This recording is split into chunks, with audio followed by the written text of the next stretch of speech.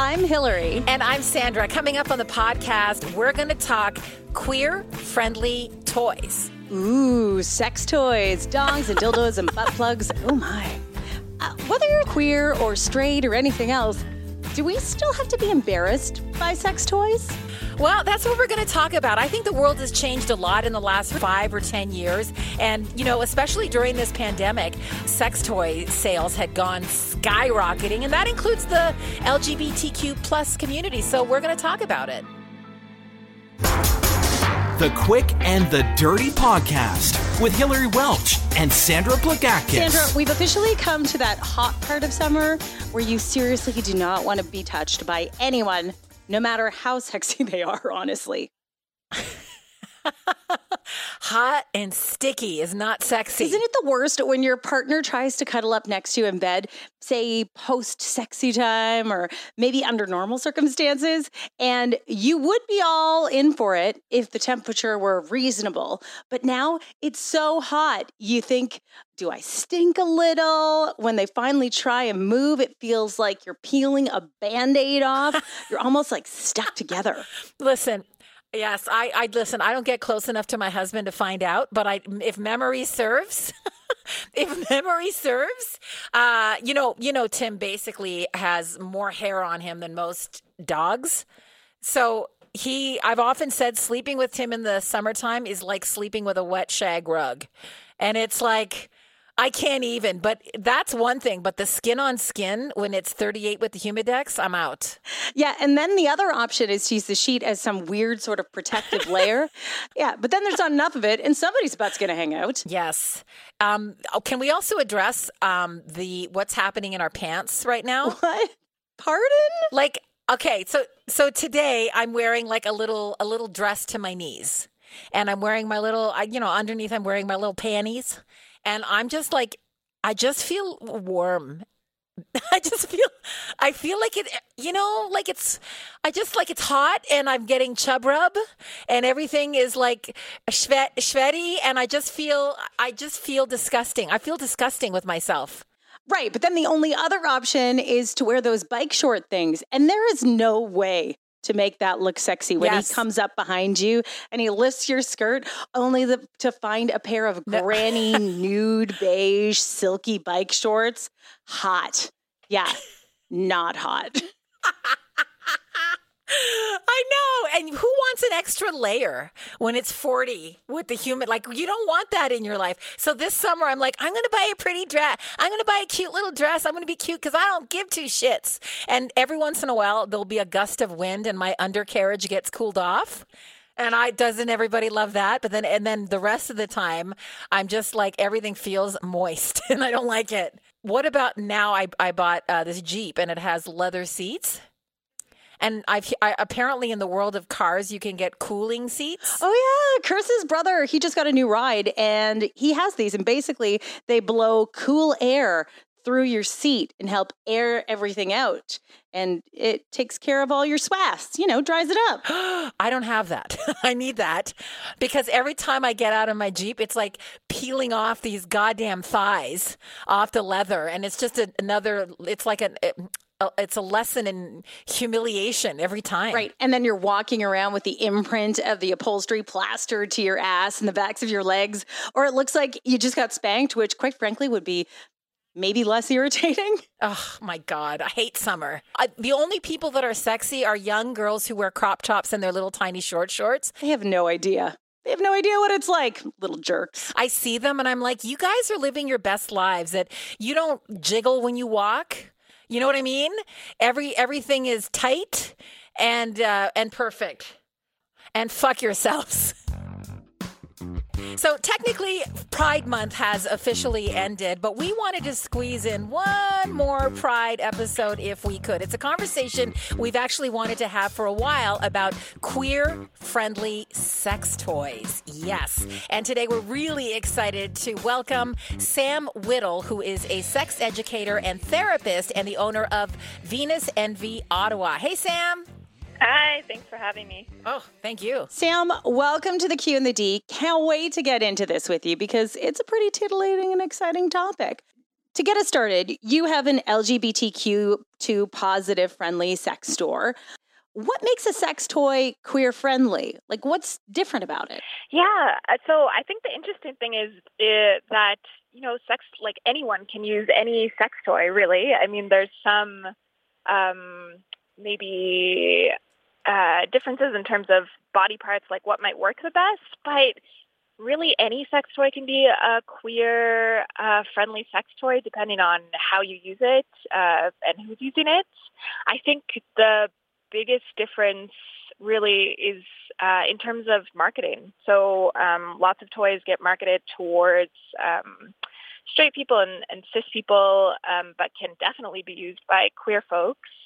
Though sometimes it's uncomfortable as a queer person to sort of pick up a sex toy and see, this sort of really specific, like hetero marketing, often like really cheesy marketing, and feel like, that toy's not meant for you, even though usually like there's, again, anyone can use any sex toy. So I think there's not so much like a category of sex toys that are queer specific. It's more about your imagination. And I think queer people are amazing at taking things that are sort of meant for, not meant for them, and queering them and turning them into things that are excellent for queer sex in this case. Yeah. Can I be perfectly honest with you guys? Yeah. All right. Full disclosure. I was in Montreal recently and I went to a sex store for research purposes. Yeah. So I did. Job. And I walked by a crazy wall of dildos that scared the hell out of me. Like I've never. I don't scare easy. Can I just say that? But this scared the hell out of me. And then in knowing that we were going to do this podcast, I started really looking around. And I just thought, if I was a queer person, I walked into a sex store, they are so hetero. Like so crazy hetero. And I didn't see really any mention of anything that would be geared towards an LGBTQ plus person at all. And I thought, that's a shame. Do you find that's a big problem in the industry? I do, yeah. I think it's changing more now. And there are some great, like we carry some stuff by some really excellent smaller companies that are either queer owned or really inclusive. So New York Toy Collective is a good example of a company that's making really toys that are really sort of like thoughtfully designed to be used by anyone, but especially with queer people in mind. But aside from those smaller companies, there's still not a ton out there that's marketed for queer or trans people. It is changing, but it's changing very slowly, I would say. Right. But like even sometimes as a straight cis female, walking into like a traditional sex store, I got to be honest, I don't feel like a lot of that stuff is meant for me either. Like it doesn't feel welcoming. So it's just so overt. There's no romance or mystery. Yeah, I also think that's true. I mean, so at Venus Envy, I don't know if either of you have been in the store or... I have. I actually have. Full disclosure, I've often talked about my transgender son, and early in the days, we heard that you were a queer-friendly store. So we had gone in there for binders early on. So yeah, we were familiar with the store, and I will say something. My son at the time was 13 maybe the first time we went to Venus Envy. I called in advance and I had said, listen, here's the situation. I'd like to bring my son to buy binders. I want him to be there to try them on. And, is it cool? And you guys were like, of course it's cool. You get yourself in here. And we had to walk into this store, and Hilary, there's there's products that are adult. But it was just... There's a wall of dildos still. Okay, there's a wall of dildos. So you kind of know what you're going to get when you're going in a sex store. It is, but, I found it more educational, too. So that there was, you do have products for trans people. And I just thought, this is so great that there's a place for him to go if he has a comfort level here. But he did snicker hard when we walked by the dildos. I remember that. Yeah. There was snickering. Oh, come on, Sandra. You were snickering, too. Yeah, it's true. We really try to set up the store and do all the work we do in a way that counters that sort of like, a lot of what else is out there. So we try and make the store comfortable for anyone who's going to come in, as comfortable as a sex store can be if you're new, nervous. But yeah, we don't have any kind of marketing, like big sort of like, a lot of the sex toy packages just have like pictures of, you can imagine the like cheesy pictures of couples. Yes. And we try to like keep all of that, in the drawers, or not carry those products, or like as little as possible have that sort of hanging around, because I think the message that it sends to people, even if it's implicit, is that, these people are sexy, these people get to have sex, these people get to experience pleasure, and if you don't look like these people, then you don't. And so that, it definitely rules out queers, but also like people of, lots of different body sizes and shapes. The people on those packages are often white, so it like, rules them out of feeling sexy. And so we don't want to perpetuate that messaging sort of in the store. Yeah. It's funny too. Another thing, you're right. They certainly target a certain person and on that packaging. And then when sometimes you go in, you see like, the leather and the lace section where there's like the sexy bras and the sexy underwears. Yeah. There's no plus size there for a curvy girl. I've never seen that before. And I've often thought, what about me? Am I not sexy? Am I not worth dressing up? I'm a size 16, but I can't find a size 16 in any of those stores. So I found that too. I feel like it excluded, like it's not for me, or my size isn't considered sexy, maybe.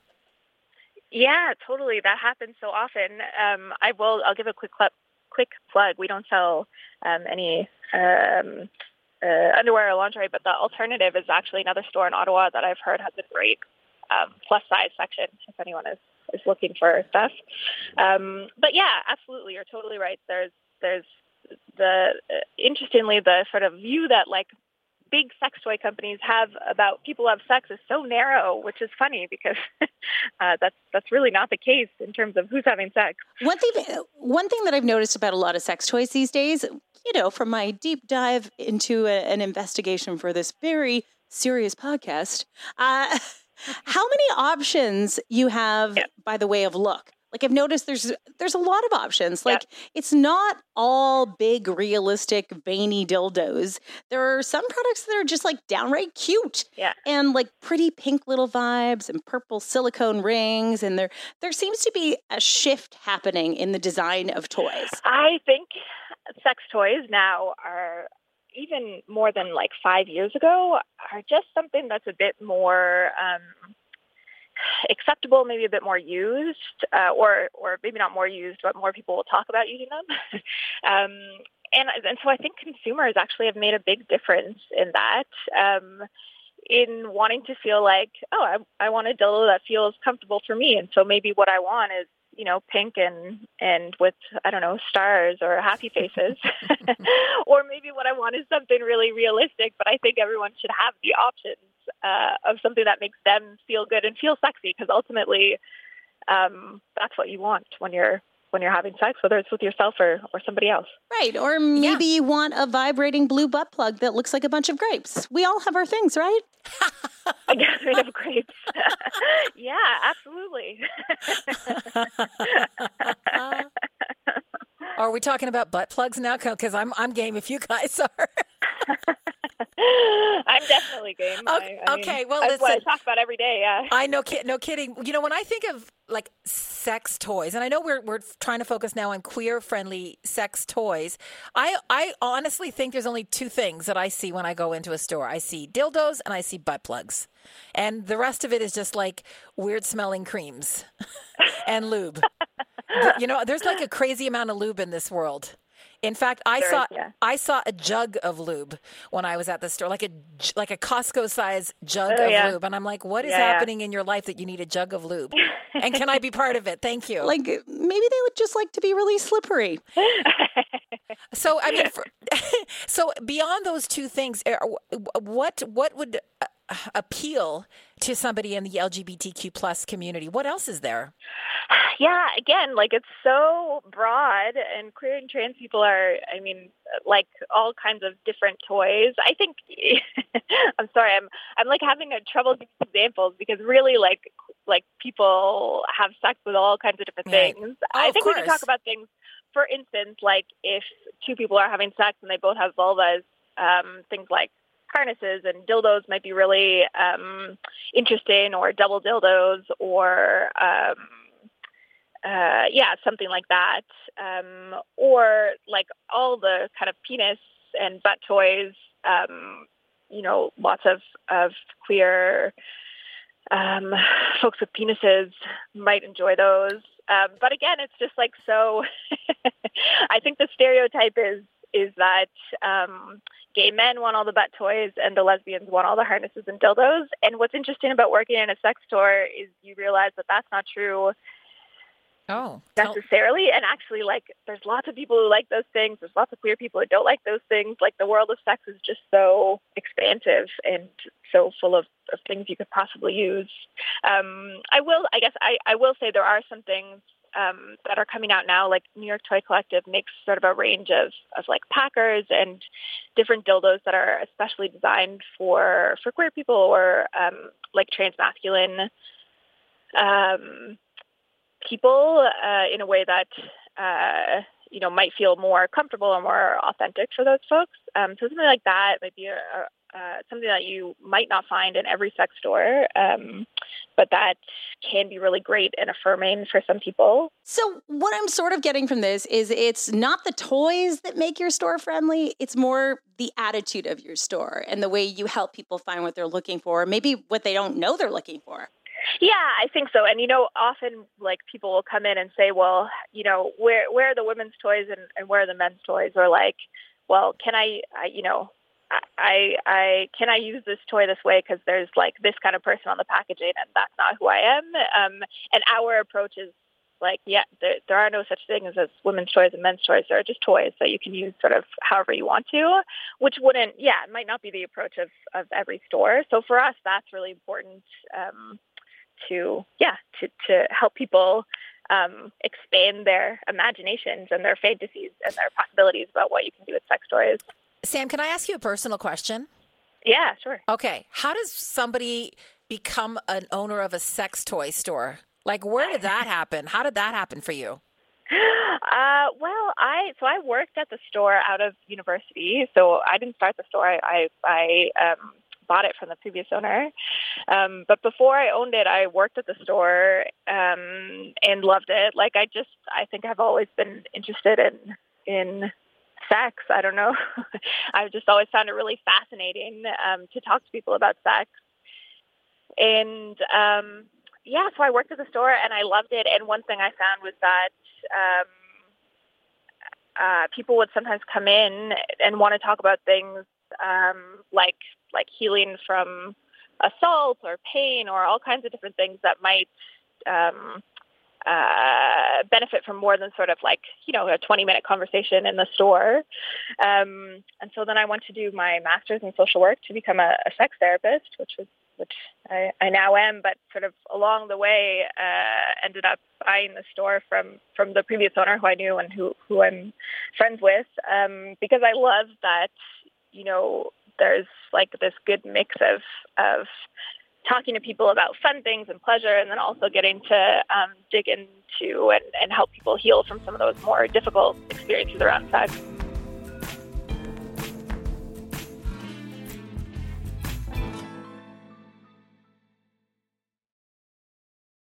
When you bought the store, when you started working at the store compared to where you are now, because, I will say something. Years ago, I went into a sex store and I was very embarrassed and I wanted to buy something for myself. And I did the old, I'm going to a bachelorette party and I have to buy something crazy. Oh, yeah. I totally lied. There's a lot of people buying things for their friends. And I did that. And I walked out going, why can't I just own my sexuality? Like, why can't I just say, this is for me? I need some stuff from my bedside table. And that's the end of the story, knowing that of all places, I'm never going to be judged. It's in a place like that, obviously. Yeah. But then I found when I was in Montreal recently, I just walked in, I gave zero fucks. And I had a good time. I was mulling around. I spent a good time in there. I learned, I asked questions, and I walked out going, what is going on that 5 short years ago I couldn't own this. And today I give zero shits. So do you find that people's attitudes have really relaxed and changed and people are just owning their sexuality more than when you started working there? I mean, yes, I would say overall, I think the internet has made a big difference because, now you can find a million BuzzFeed lists of the, 25 best butt plugs you should own in 2020 or whatever, which just makes it, a bit less stigmatized maybe than it used to be.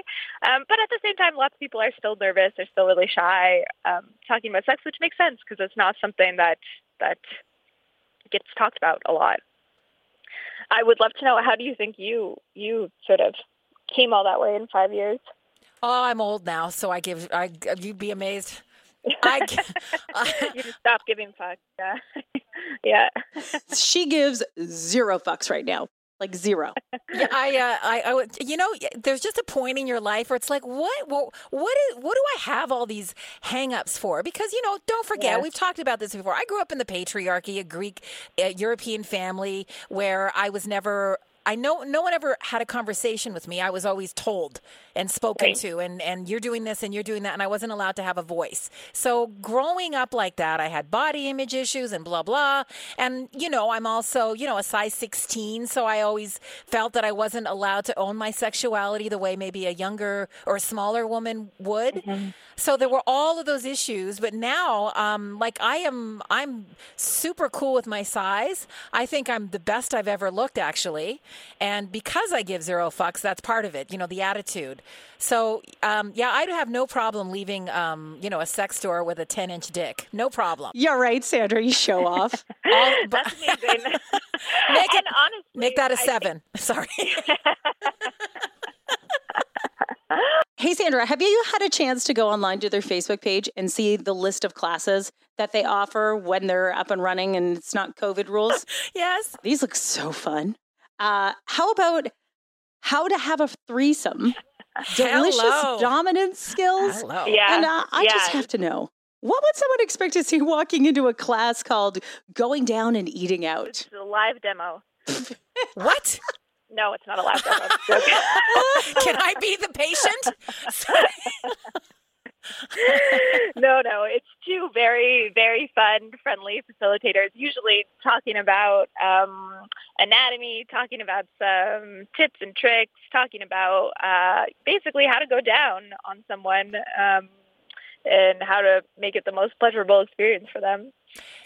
Can I speak to that? Yeah. I would say that most of the men I've ever met have no idea how to go down on a lady. I think, yes. I think one of the only depressing things about working at a sex store, and I've heard this from people across many sex stores, is that the blowjob workshops always sell out and the eating out workshops are rarely well attended. Good goddamn. Of course they aren't, because these guys have no idea that they're shitty at all. For sure. But I think as a straight female, if at some point my relationship broke up and I fell in love with this beautiful, stunning woman, I would have no idea what I was doing, or at least I would feel like I have no idea. And I wouldn't want to mess it up because I'd be some sort of rookie. So why not take a course? I mean, I would totally take a course, even if it was just to figure out the communication part, which is pretty much most of it anyway, isn't it? It is, absolutely. Yeah.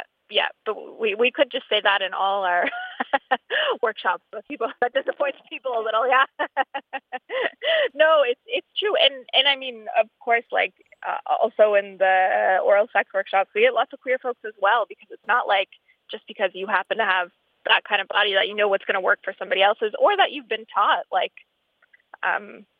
how to even pleasure yourself, let alone somebody else. Right. Hilary, you know what? I think because we're women, I think we would be probably awesome if we ever partnered up with another woman. I've always said if I and I haven't. I mean, I went to college a little bit and I did some stuff, but as we all have. But for the most part, I am, a hot-blooded heterosexual lady. And I would say this: if I ever did with another woman, I think I'd kill it. I honestly think I'd be amazing at it because I know precisely what I like, and given what I know about my own body and my own parts, I think I could deliver. I think a slam dunk, honestly. Right, Sandra, but what if they don't like what you like? I can't imagine them not liking because I think I would be full coverage. I think I'd do a good job. I would be total full coverage. And then, you read people, right? You read what they like and how their body reacts and the sounds that come out of them. And I think I'd be great at it, honest to God. But I probably only give them 5 minutes because I am a lazy lover in many ways. So I don't put that on your Tinder profile. No, I won't. I'm a lazy lover and I like to starfish. Yeah. Hilary, what about you? Do you think you could pull it off? I don't know. Like, I wouldn't want to go in overconfident and then not be able to deliver on the promise of mind-blowing sex. Like, I'd rather surprise and delight, Okay, can we talk about blowjobs? Sure.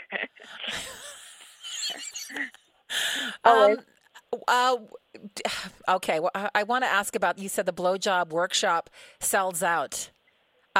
Please tell me that it's well attended by both men and women. Definitely men come to the blowjob workshop. I would say mostly it's women who show up.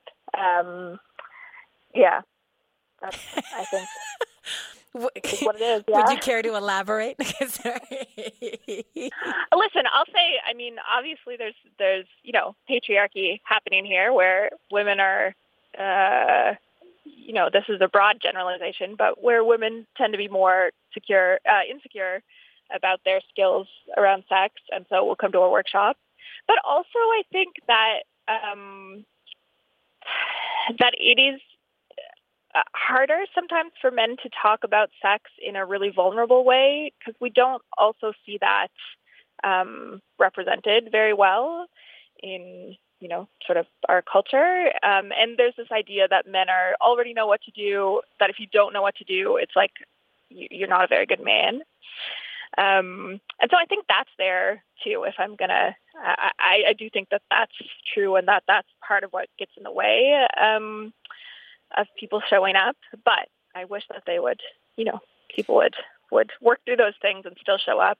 So it's interesting that you bring that up because I feel like women and men, at least in the hetero world, because that's my experience, they have different kinds of pressure. Like, I feel like women have more pressure to show up to the bedroom looking hot and sexy, where guys have more of a pressure to perform and satisfy. And then our egos get all wrapped up into that. Yeah, I think that's definitely something that happens. And so, because we're talking about queer sex, one of the amazing things about queer sex is that not necessarily that those things go away, but that you get to have sex outside of that, outside of that kind of paradigm of what sex is supposed to look like, which is why I think queers have such great, so queer and trans people have such great imaginations about sex and what they can do with toys and who they can have sex with and how many people. That's hot. Yeah. That's pretty hot. It's funny that we talk, just going back to that blowjob workshop for a second, and how, I want to know, and again, I'm framing this in a heterosexual way because that's been my experience, but but how come so many guys think they're good in bed when they aren't? Because, and when I say that, I take responsibility, because how many of us as women or men, queer or not, whatever, have pretended to be satisfied after getting laid when it's been shitty sex, and you sit there and then that person thinks that they just did a great job and you're thinking you just want to die because it was so shitty, and they walk around doing that same shit over and over and over to their next partner, or you faked it because you just wanted it to end early, because I faked it more times than I care to admit in my younger days anyway. And Right. And then they think it's like some magic combination of moves that gets you off every single time. And that's what you're getting for the rest of the relationship. Now I don't need to fake it. I barely, I'm of a certain age. I'm lucky to have one. So I'm not going to pretend. And so, yeah. Why do you think our egos get so tied into our performance in the sack? Like, why are we so afraid to open up and have a conversation? Because it's not just an opportunity to learn about like what you did wrong. It's an opportunity to learn what you can do better to make someone happier in the future. Yeah, I think it's just easier. I think it's so hard for everyone to talk about sex. And so people just don't. Yeah. I mean, really, I think that's, or maybe don't until, like you're saying, they have some more confidence, are a bit older. And that leads to, people go to other places like porn to learn about how to have sex. And I'm into porn. I love porn, but it's not educational. I think that's an important message that we need to get across, that you can't watch porn to learn how to have sex well. But people do, and don't think they should ask their partners, what they want or what would feel good. And I think that's a big part of it, honestly. Egos. Back to the blowjobs for a second. No, I'm just kidding. Yeah. Back to porn though for a second. Is there you're right. Using porn as a method to educate people is probably not a good idea, because I've never had anybody in my life who's porn fucked me. That has never happened, and it never will. And my body can't do what those lady bodies do, or vice. It doesn't work that way. And sometimes you'd see lesbian sex and whatever, and I'm just like, I don't know that it goes that way every time, because they always have the same. It always has the same sequence and the same ending. And it's like, no, it's not like that. Where's the romance, man? Yeah. Yeah. Where's the awkwardness? Where's the person falling off the bed or bodies making weird noises? Yeah. What if I'm gassy, huh? Let's address that. It's happening. You know what? At the end of the day, sex is like fun and super satisfying, and that's all great, but it's also kind of gross. Like, it's a lot of mess. Totally. Yeah. Absolutely. And I think that we also if you've had some great moments during sex, in the afterglow of sex, you'll tend to focus on the good things and not like the messy part of it, because sex is messy too. Yeah. And somehow we just kind of like gloss all over that. Yeah, totally. And that's just part of, having sex with people is being weird and messy. I think that's part of what makes it so amazing, honestly. Really? I don't like the mess. And me too. And I have like wipes that I use because I'm just like obsessed with my own body constantly. Well, there's waterproof blankets you can get if. What? Seriously? Oh, speaking of waterproof, can we talk about squirting? Yeah, sure. Hilary actually saw that you have like a workshop on squirting. Yes. What's that like? The workshop or the squirting? Both. Curious about both, and asking for a friend. That's right. Yeah. Yeah, I think that's one thing that, funnily enough, it seems to be more and more popular. Like, more people show up at the workshop lately. It's, something that some people with vaginas can do, not something that everyone might try or might be able to do. But I think a lot of it is just about sort of like being so in the moment and letting go, and really experiencing that pleasure. Because I think a lot more probably people with vaginas could squirt but hold it back because they're worried about, like you said, the mess, the laundry, the sort of the whatever. Yeah. May I be honest about my fear about all of that business? I'm trying to remember, but I think I did. I either squirted or peed. I'm not 100% sure what happened, but that's my fear. Is that I'm going to pee, and that's not a nice way to end a sex session with anybody.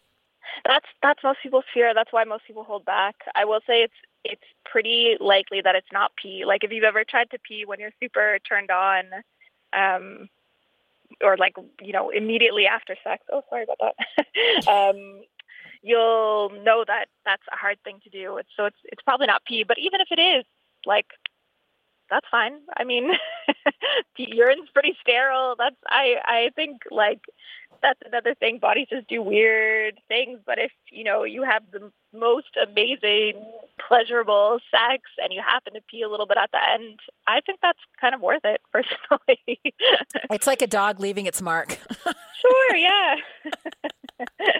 But it's probably not pee. I will say there have been studies. It's like squirting is really similar to prostatic fluid, so like a fluid made by the prostate. Okay. It's, if you ever sort of like, examined it, it looks very, like, it's a clear liquid. It looks really different than pee. Like put it in a Petri dish afterwards and a microscope and investigate it further? I mean, sure, if you wanted to do that for science, yeah. So I have to ask, what does your family think about all this? I mean, from working in a sex store to owning a sex store to being a sex therapist, like, does your mom know you teach lessons on how to squirt and how to eat pussy? Yeah, they do. I'm not quite this explicit with them about the details. They're happy about it, but we don't talk about the details a lot. I would say that, but they're very supportive. Did you grow up in a sex positive house?